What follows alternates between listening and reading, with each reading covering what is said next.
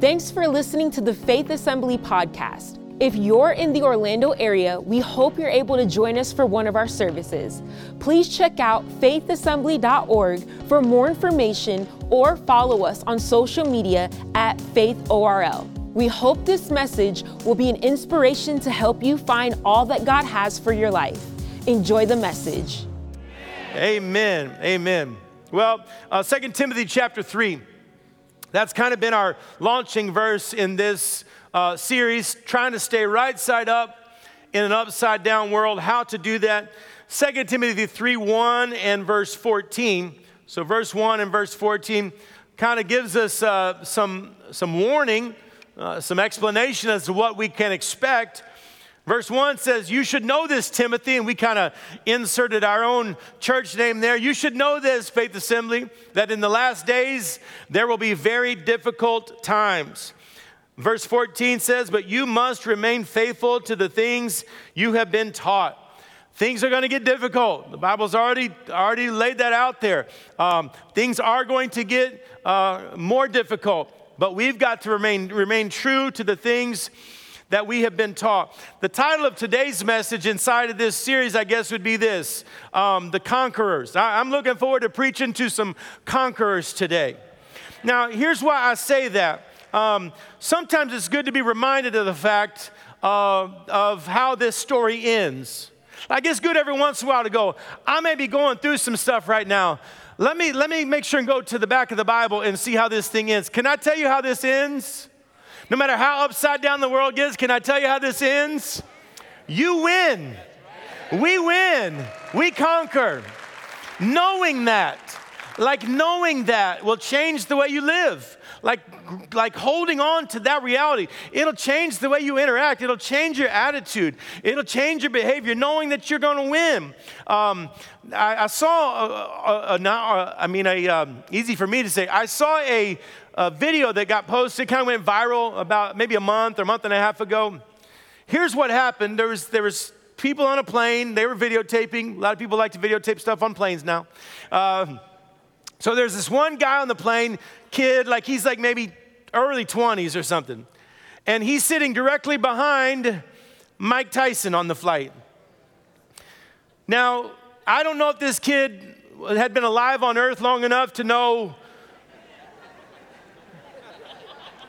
what Mike Tyson was capable of. But for some reason, the entire time on the flight, he keeps provoking and poking and prodding and being aggravating to Mike Tyson, standing over him, saying stuff, pushing the seat back. And so there's somebody else filming it because someone else had enough sense to know that's not a good idea.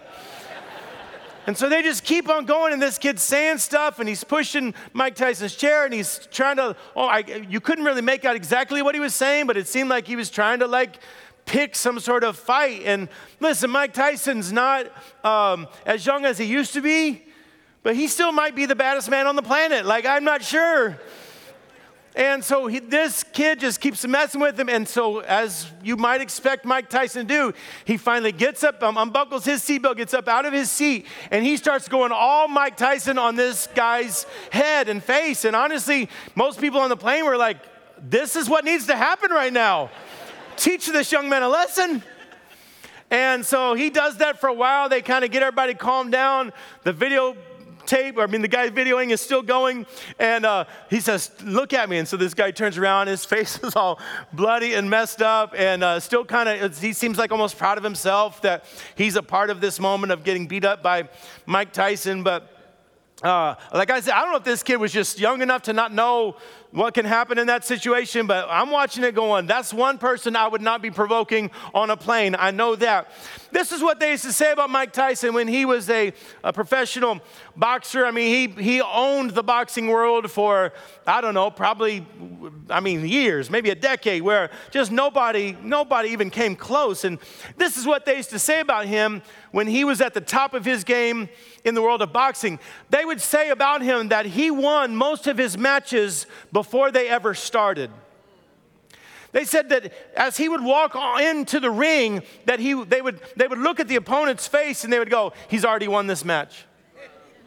that he won most of his matches not because of his punching power or because of his stamina or because of his skill as a boxer, which he had all of that. But they said that he won most of his matches because of intimidation. It was because he would just show up the victor. He would just show up the conqueror, and it would just get in the opponent's head. The opponent would be thinking, there's no way I'm going to win this match. And so you go into a boxing match thinking there's no way you're going to win. There's probably no way you're going to win. Now, here's my question. When the enemy tries to come at you, who are you in the scenario? I hope you're not the one that's cowering down going, there's no way I'm going to win this match, because that will affect the way you fight. I hope you're coming in. If the enemy is sorry enough, is clueless enough to pick a fight with you, I hope you're coming in going, well, you have picked on the wrong person. I hope you're the one doing the intimidating. Because that's who we are. Revelation chapter 12 talks about this, puts this in such a great message in a couple of verses here that we're going to focus on today as we think about how we need to be living as conquerors, as overcomers. Verse 10 and 11 of Romans chapter 12 says this, and I heard a loud voice. Let me back up and just say this. John is getting a vision in the book of Revelation of heaven and a lot of things that happen at the end times, a lot of things that happen in the future. And he's a lot of imagery and a lot of a lot of things that might even be difficult to even figure out. I'm not sure that anybody has got all of Revelation completely pinpointed dogmatically, like this is exactly what it means.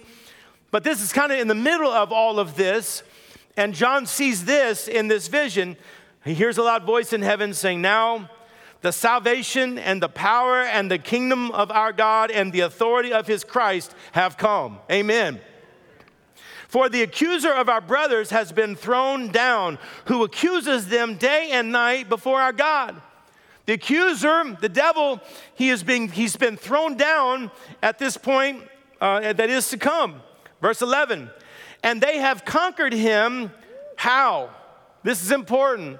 Like we're going to never live as a conqueror if we don't understand what it is that conquers our enemy. They conquered him by the blood of the Lamb and by the word of their testimony, for they loved not their lives even unto death. When you know not only that you can win, but when you know you can't lose, it will affect the way you do life. And so even if the world gets even more and more upside down, if that's possible, even if more of the world gets upside down, here's our choice. We can't just be spectators. Here's our choice. We're either going to be overcome by the world or we're going to overcome the world. And so I want to preach to some overcomers today.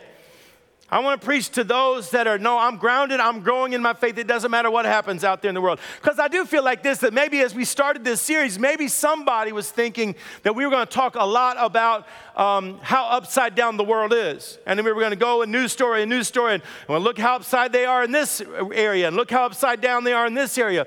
But here's the thing, they're just going to keep getting more upside down. If I was going to preach today on how upside down the world is, by the time the message got over, they'd even be more upside down. It'd be outdated.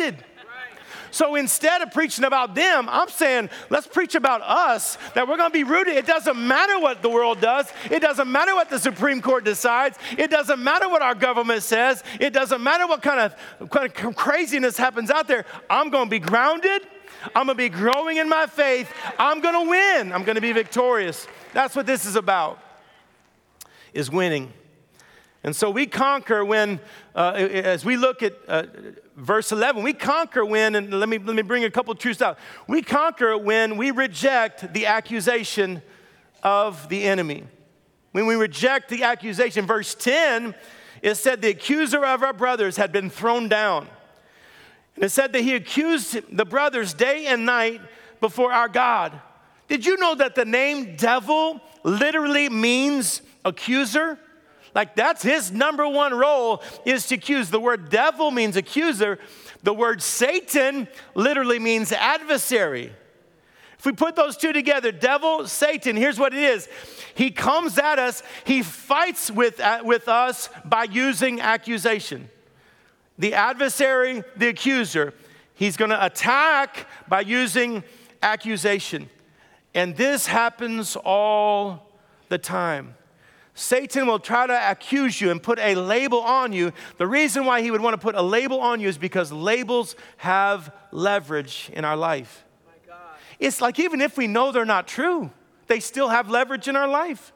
Have you ever been accused of something that, it's not even true? It's not a matter of like that you overlook your own faults and like, well, I don't really think I'm like that.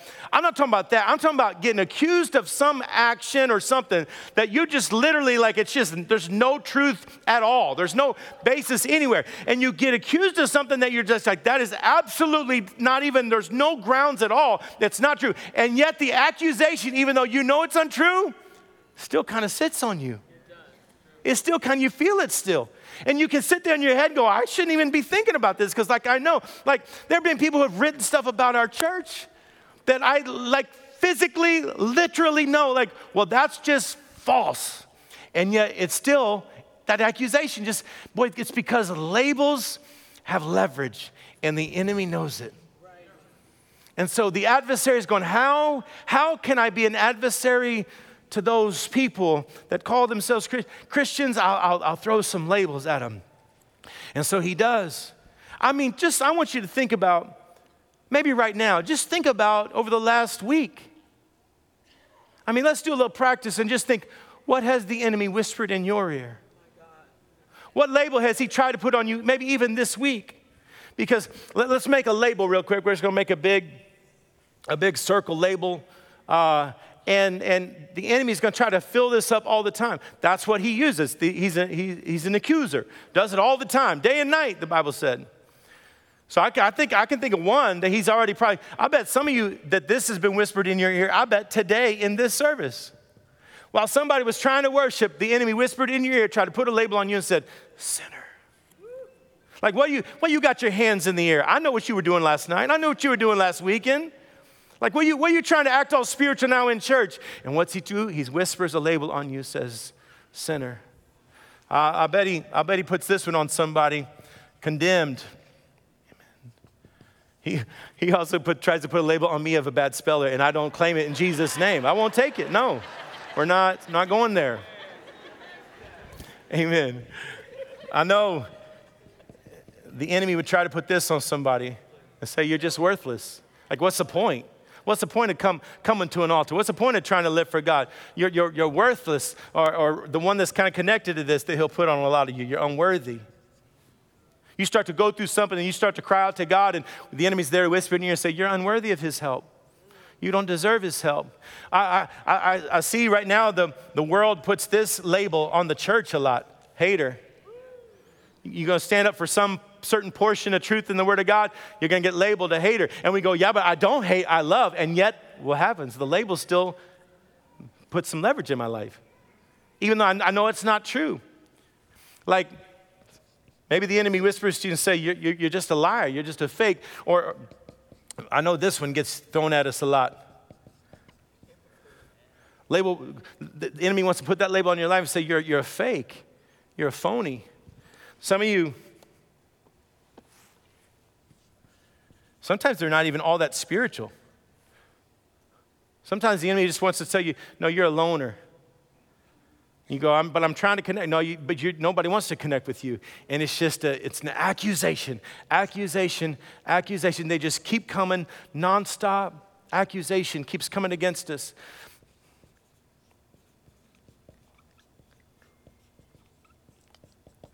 Uncontrollable. You're just going to fly out. You're just always going to be flying up there. You can't control your anger. You can't control your rage. It's just always going to be that way. The enemies try to put this label on somebody's life. Abused. Because of your past, and you're always going to be abused. Or, God help us, sometimes that label turns into this label. Abuser. And so, I was tempted today to start just going around the room and say, shout out the label that the enemy tries to put on you, but I didn't want to do it. Maybe I mentioned your label here, and maybe I didn't. The enemy tries to tell you you're selfish. It's all about you. Like whatever label the enemy has tried, this is what he uses to battle you. This is what he uses to fight against you. As a matter of fact, I would say it this way, that a lot of the temptation in our life, when we are tempted, the temptation is nothing more than him whispering a label into our heart, into our mind. Matter of fact, watch this, like it would be this. Like, so you're sitting there by yourself, right? At the computer, and what does the enemy whisper in your ear? Lust. That's who you are. Just go to the website. Like, you're never going to overcome this. This is who you are. And temptations, a lot of times, is nothing more than just the label being whispered in our ear. Matter of fact, sometimes I think sometimes the church, what we would label as even generational curse, all it is we're just taking the labels from our parents and putting them on ourselves and keeping them. May not be a generational curse like in true sense. A lot of times it's just a label that we're leaving on us. And so we have got to make a decision what to do with that accusation. We've got to reject the accusation of the enemy. And how do we do that?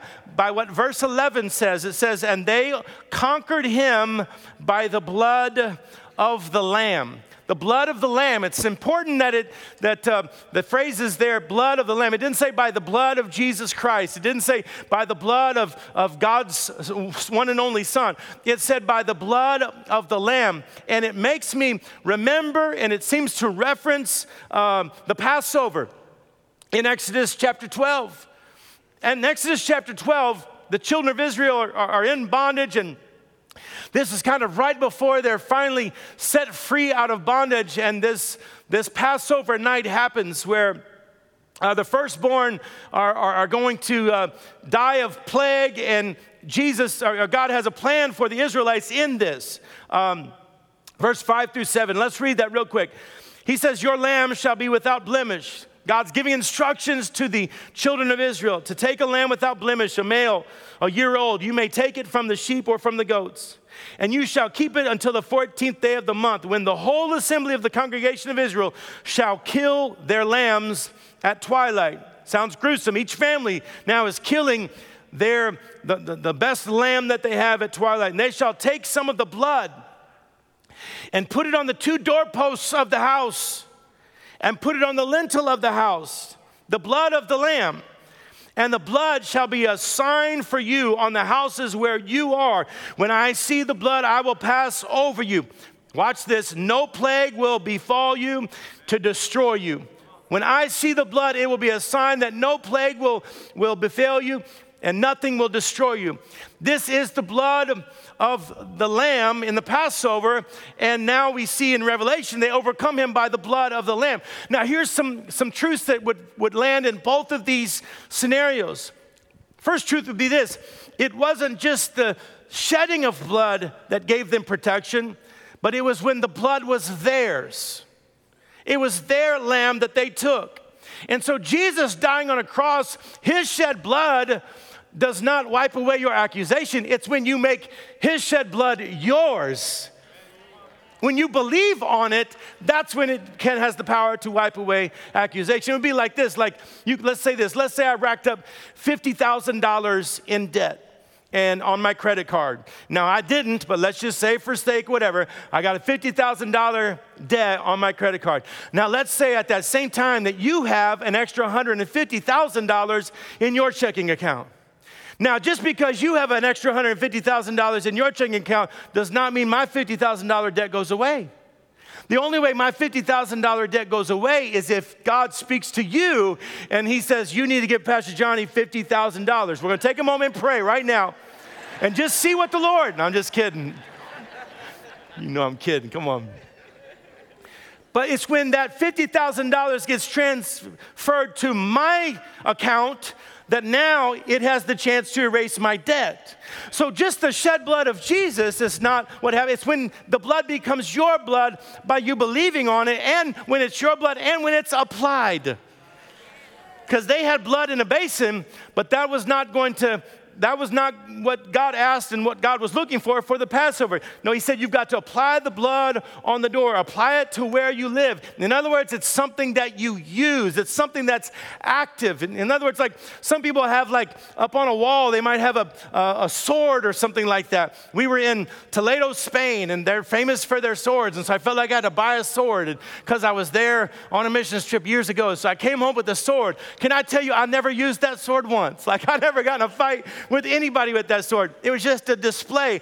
Listen, the blood of Jesus was not meant to be a display. It was meant to be your deliverance. It's something that's active in your life. It's something that you use. And so when it becomes yours and it becomes something you use, then something happens to these accusations. I like how when John the Baptist first sees Jesus, and he looks over there and he points to Jesus and he goes, behold, the Lamb, there it is again, the Lamb of God, which taketh away the sins of the world. They overcame him by the blood of the Lamb.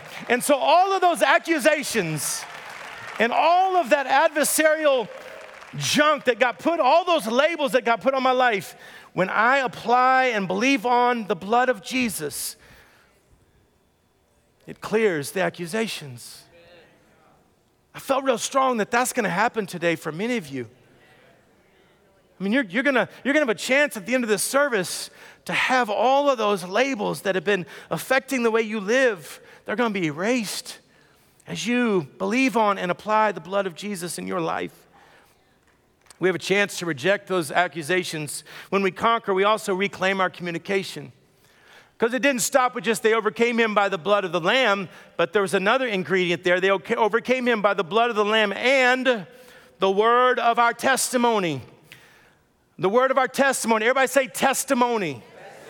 Yes, testimony. Here's what that means. It's a spoken or written record of any of God's activities in our lives. Let me say it one more time. A testimony is simply this: a written or spoken record of any of God's activities in our lives. That's what a testimony is. Notice what a testimony isn't. A testimony is not an argument. It didn't say they overcame him by the blood of the Lamb and their arguing skills. But sometimes the church starts to think that my argument is more powerful than my testimony. It didn't say that the testimony is not an aggressive, backhanded comment online. No, you know what? Your testimony is even more powerful than the snarkiest comment, backhanded comment you can make on somebody's account. It's a testimony. It's not a destructive attack. It's a testimony. And so I also look back in the Hebrew, in the Old Testament. The root word that gets translated testimony in the Hebrew is a word that literally carries with it these meanings. Hear this, listen to me. It means to repeat, to return, or to do again. Old Testament Hebrew word that gets translated testimony literally means repeat, do again, return. And then all the way fast forward hundreds of years to Revelation 19:10, it says, for the testimony of Jesus is the spirit of prophecy. What's prophecy? It's to speak of things to come. A testimony of Jesus is a spirit of prophecy. Add that with the Old Testament, where the word testimony means to repeat, to do again. Here's what we know about testimonies. When a testimony is shared or spoken, it's more than just a cute story. But when a testimony is shared or heard, it's communicating to the person who shared it and to the person that heard it. It's communicating this: God did it before, and God will do it again. It's testifying. Every time you share or hear testimony, it's prophesying breakthrough to you because breakthrough happened for them. Now, I'm not saying that every single testimony has to be on a screen and has to be some big video. No, I'm talking about every time you share. I'm talking about that's why we have these praise cards out in the pews, is because we want you to get used to every time God comes through for you, you just get in the habit of saying, you know what, here's how God came through for me this week. Because when you write it, what that does in your heart, it goes, and I'm prophesying he's going to do it again for me. Not only am I prophesying that, I'm prophesying he's going to do it again for somebody else, because that's how testimonies work. That's why there's power in our testimonies. it gives us the chance, once my label gets cleared, a testimony now gives me a chance, watch this, to fill in the blank. If I don't want to leave it clear, because guess what happens if I leave it clear? More accusations come. A testimony gives me a chance to be called something else. Somebody brought to my attention probably about 5 or 6 weeks ago that there were some animals currently, they are still there right now. There are some animals at the Tampa Zoo that have a unique relationship to us. And so here's the thing. There's some rhinos that are currently living at the Tampa Zoo. They're a unique breed of rhino that is somewhat endangered or something like that. And so the 2 rhinos that are there that I think are connected to me, you'll hear why, but the male rhino there, his name is Johnny. My name is Johnny. This is from the website there of the Tampa Zoo. It says there are 5 species of rhinos in the world, and the one that they're talking about is a unique breed, all right? But the second paragraph, Johnny is our male. It even starts to describe Johnny. He's a laid-back fellow who likes to get back scratches from the animal care staff. I'm like, I'm a laid-back fellow that doesn't mind a back scratch from time to time. But it gets crazier, because then it starts to talk about the female rhino, the mama rhino. It says, and Jamie is the name of the mama rhino. Jamie is my wife's name. There are rhinoceroses at the Tampa Zoo named Johnny and Jamie, and they parent little tiny rhinoceroses. And it says about Jamie, Jamie is our headstrong and confident female who is not shy to let Johnny or the animal staff care know how she's feeling. For the sake of a happy marriage, I will not be commenting on that portion of the website.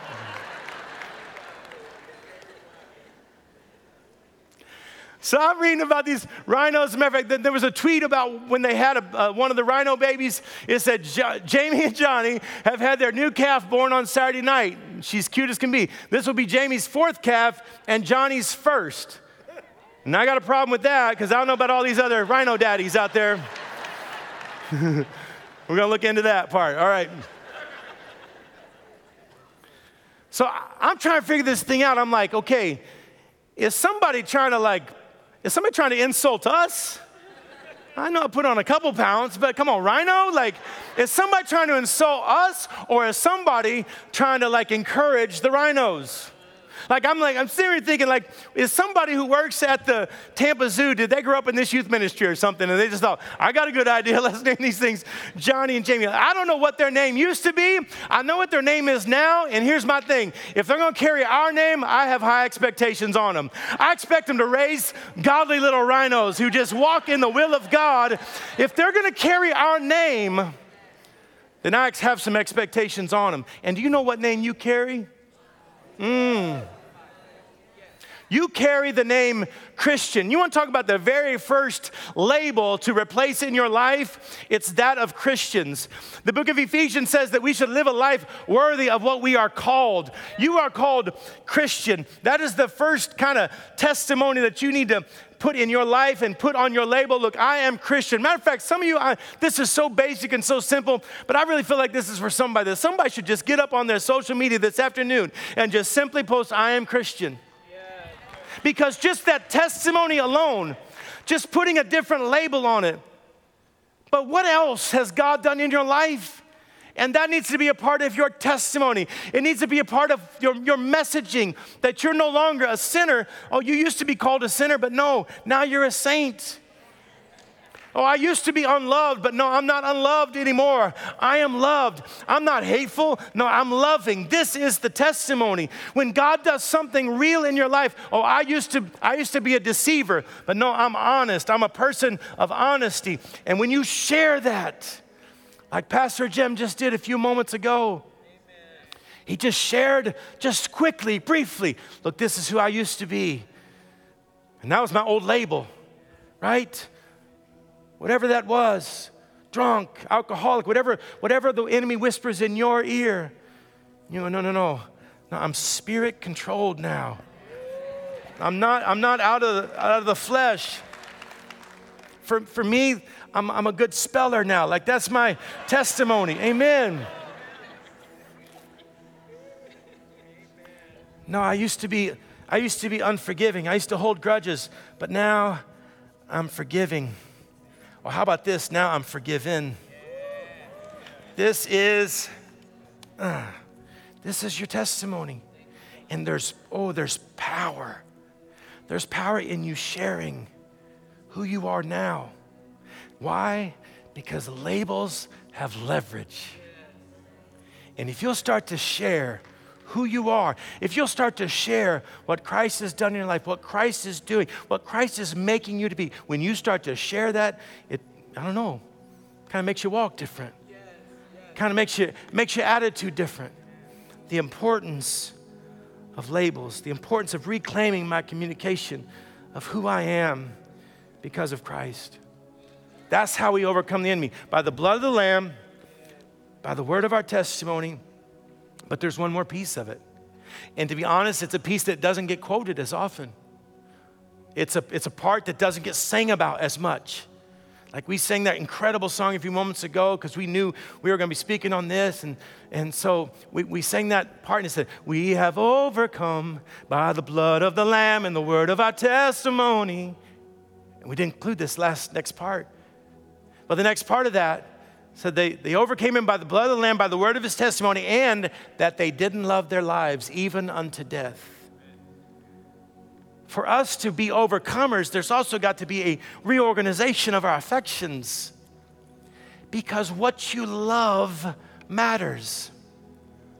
And the Bible talks of those that overcome the enemy, that yes, they believe in and apply the blood of Jesus, and yes, they share a new story and a new testimony and a new label, but they don't love their lives, even if it means unto death. In other words, they're saying this, Jesus, I love you more than I love life itself.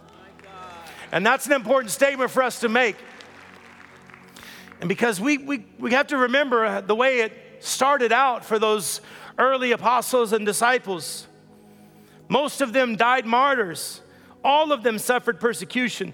Tradition says that Peter was crucified upside down, that Paul was beheaded for his faith. Andrew, after being ordered by the Roman government to stop preaching or face execution, he reportedly told the Romans this. He said, I would not have preached the honor and glory of the cross if I had feared the death of the cross. This was what it was like, especially it got especially bad around the end of the 200s and the beginning of the 300s. Roman emperors at that point made absolute sport of Christians. Death was not even considered strong enough punishment for Christians during this time. Christians were subjected to the cruelest treatment possible. They were whipped.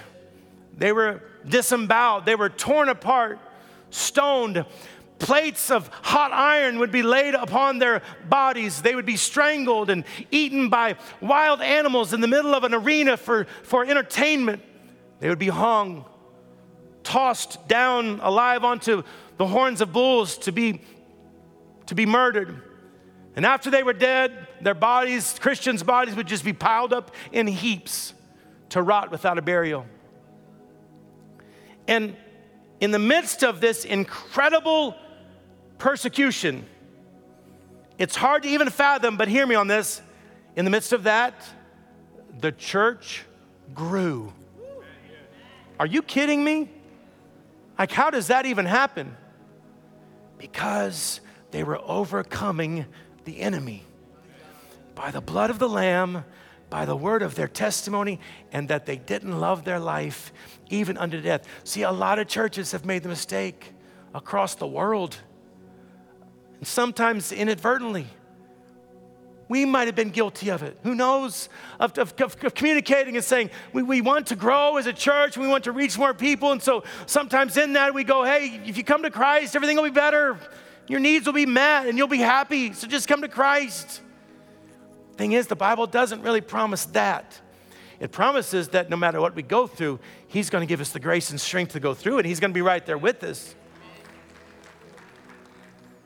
And maybe in our day and age, maybe the fear of death, maybe the world's hatred of us is going to be more of a threat to us in our lifetimes, more of a challenge to our faith than even violence. Can I say that one more time? Because I think it's where we are. That the hatred of the world is now our challenge. Because we want to be loved and we want to be accepted and we want to fit in. It's just part of like human nature. So the world's hatred of us now is the greater challenge to our faith than even our faith. Because the church, you and Christians being ridiculed, ostracized, demeaned, marginalized, to the point that though we know the power of the blood of Jesus and we know the power of our testimony, we're tempted to shrink back. We're tempted to water down the word so that we're still loved by the world. We're tempted to even be divided in our devotion if it'll mean we're accepted by the world. 1 John chapter 2 says, do not love the world or the things it offers you. No, we've got to be so in love with Jesus that even if it means we lose some of the comforts of life, I'll say it this way, even if it means we lose our life. Do you realize this? That even if we die for our faith, we win. Do you realize that? I mean, do you believe that though? 1 John chapter 2, that's why we don't love the world. We don't love the things the world has to offer us. No, because even if we die, to live is Christ, and to die is gain. It's even greater gain. This is how we live as overcomers. To see our accusation just erased, to put in its place a testimony of what God has done in my life, and that I don't love my life even unto death. And with those things being preached today, somebody in this room is going, I don't know if I'm meant to be a conqueror. Like I don't feel like a conqueror. I don't know if I'm meant to be an overcomer. I don't know what to do with that sense that I don't know if that's what I'm meant to be, a conqueror. And here's what I would say. If you're struggling with that question, am I meant to be a conqueror? Here's my answer. No.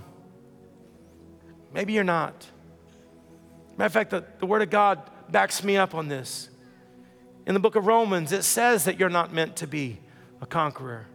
Romans chapter 8, verse 37 says, no, in all these things, we are more than conquerors through him who loved us. You're not meant to be a conqueror. You're meant to be more than a conqueror.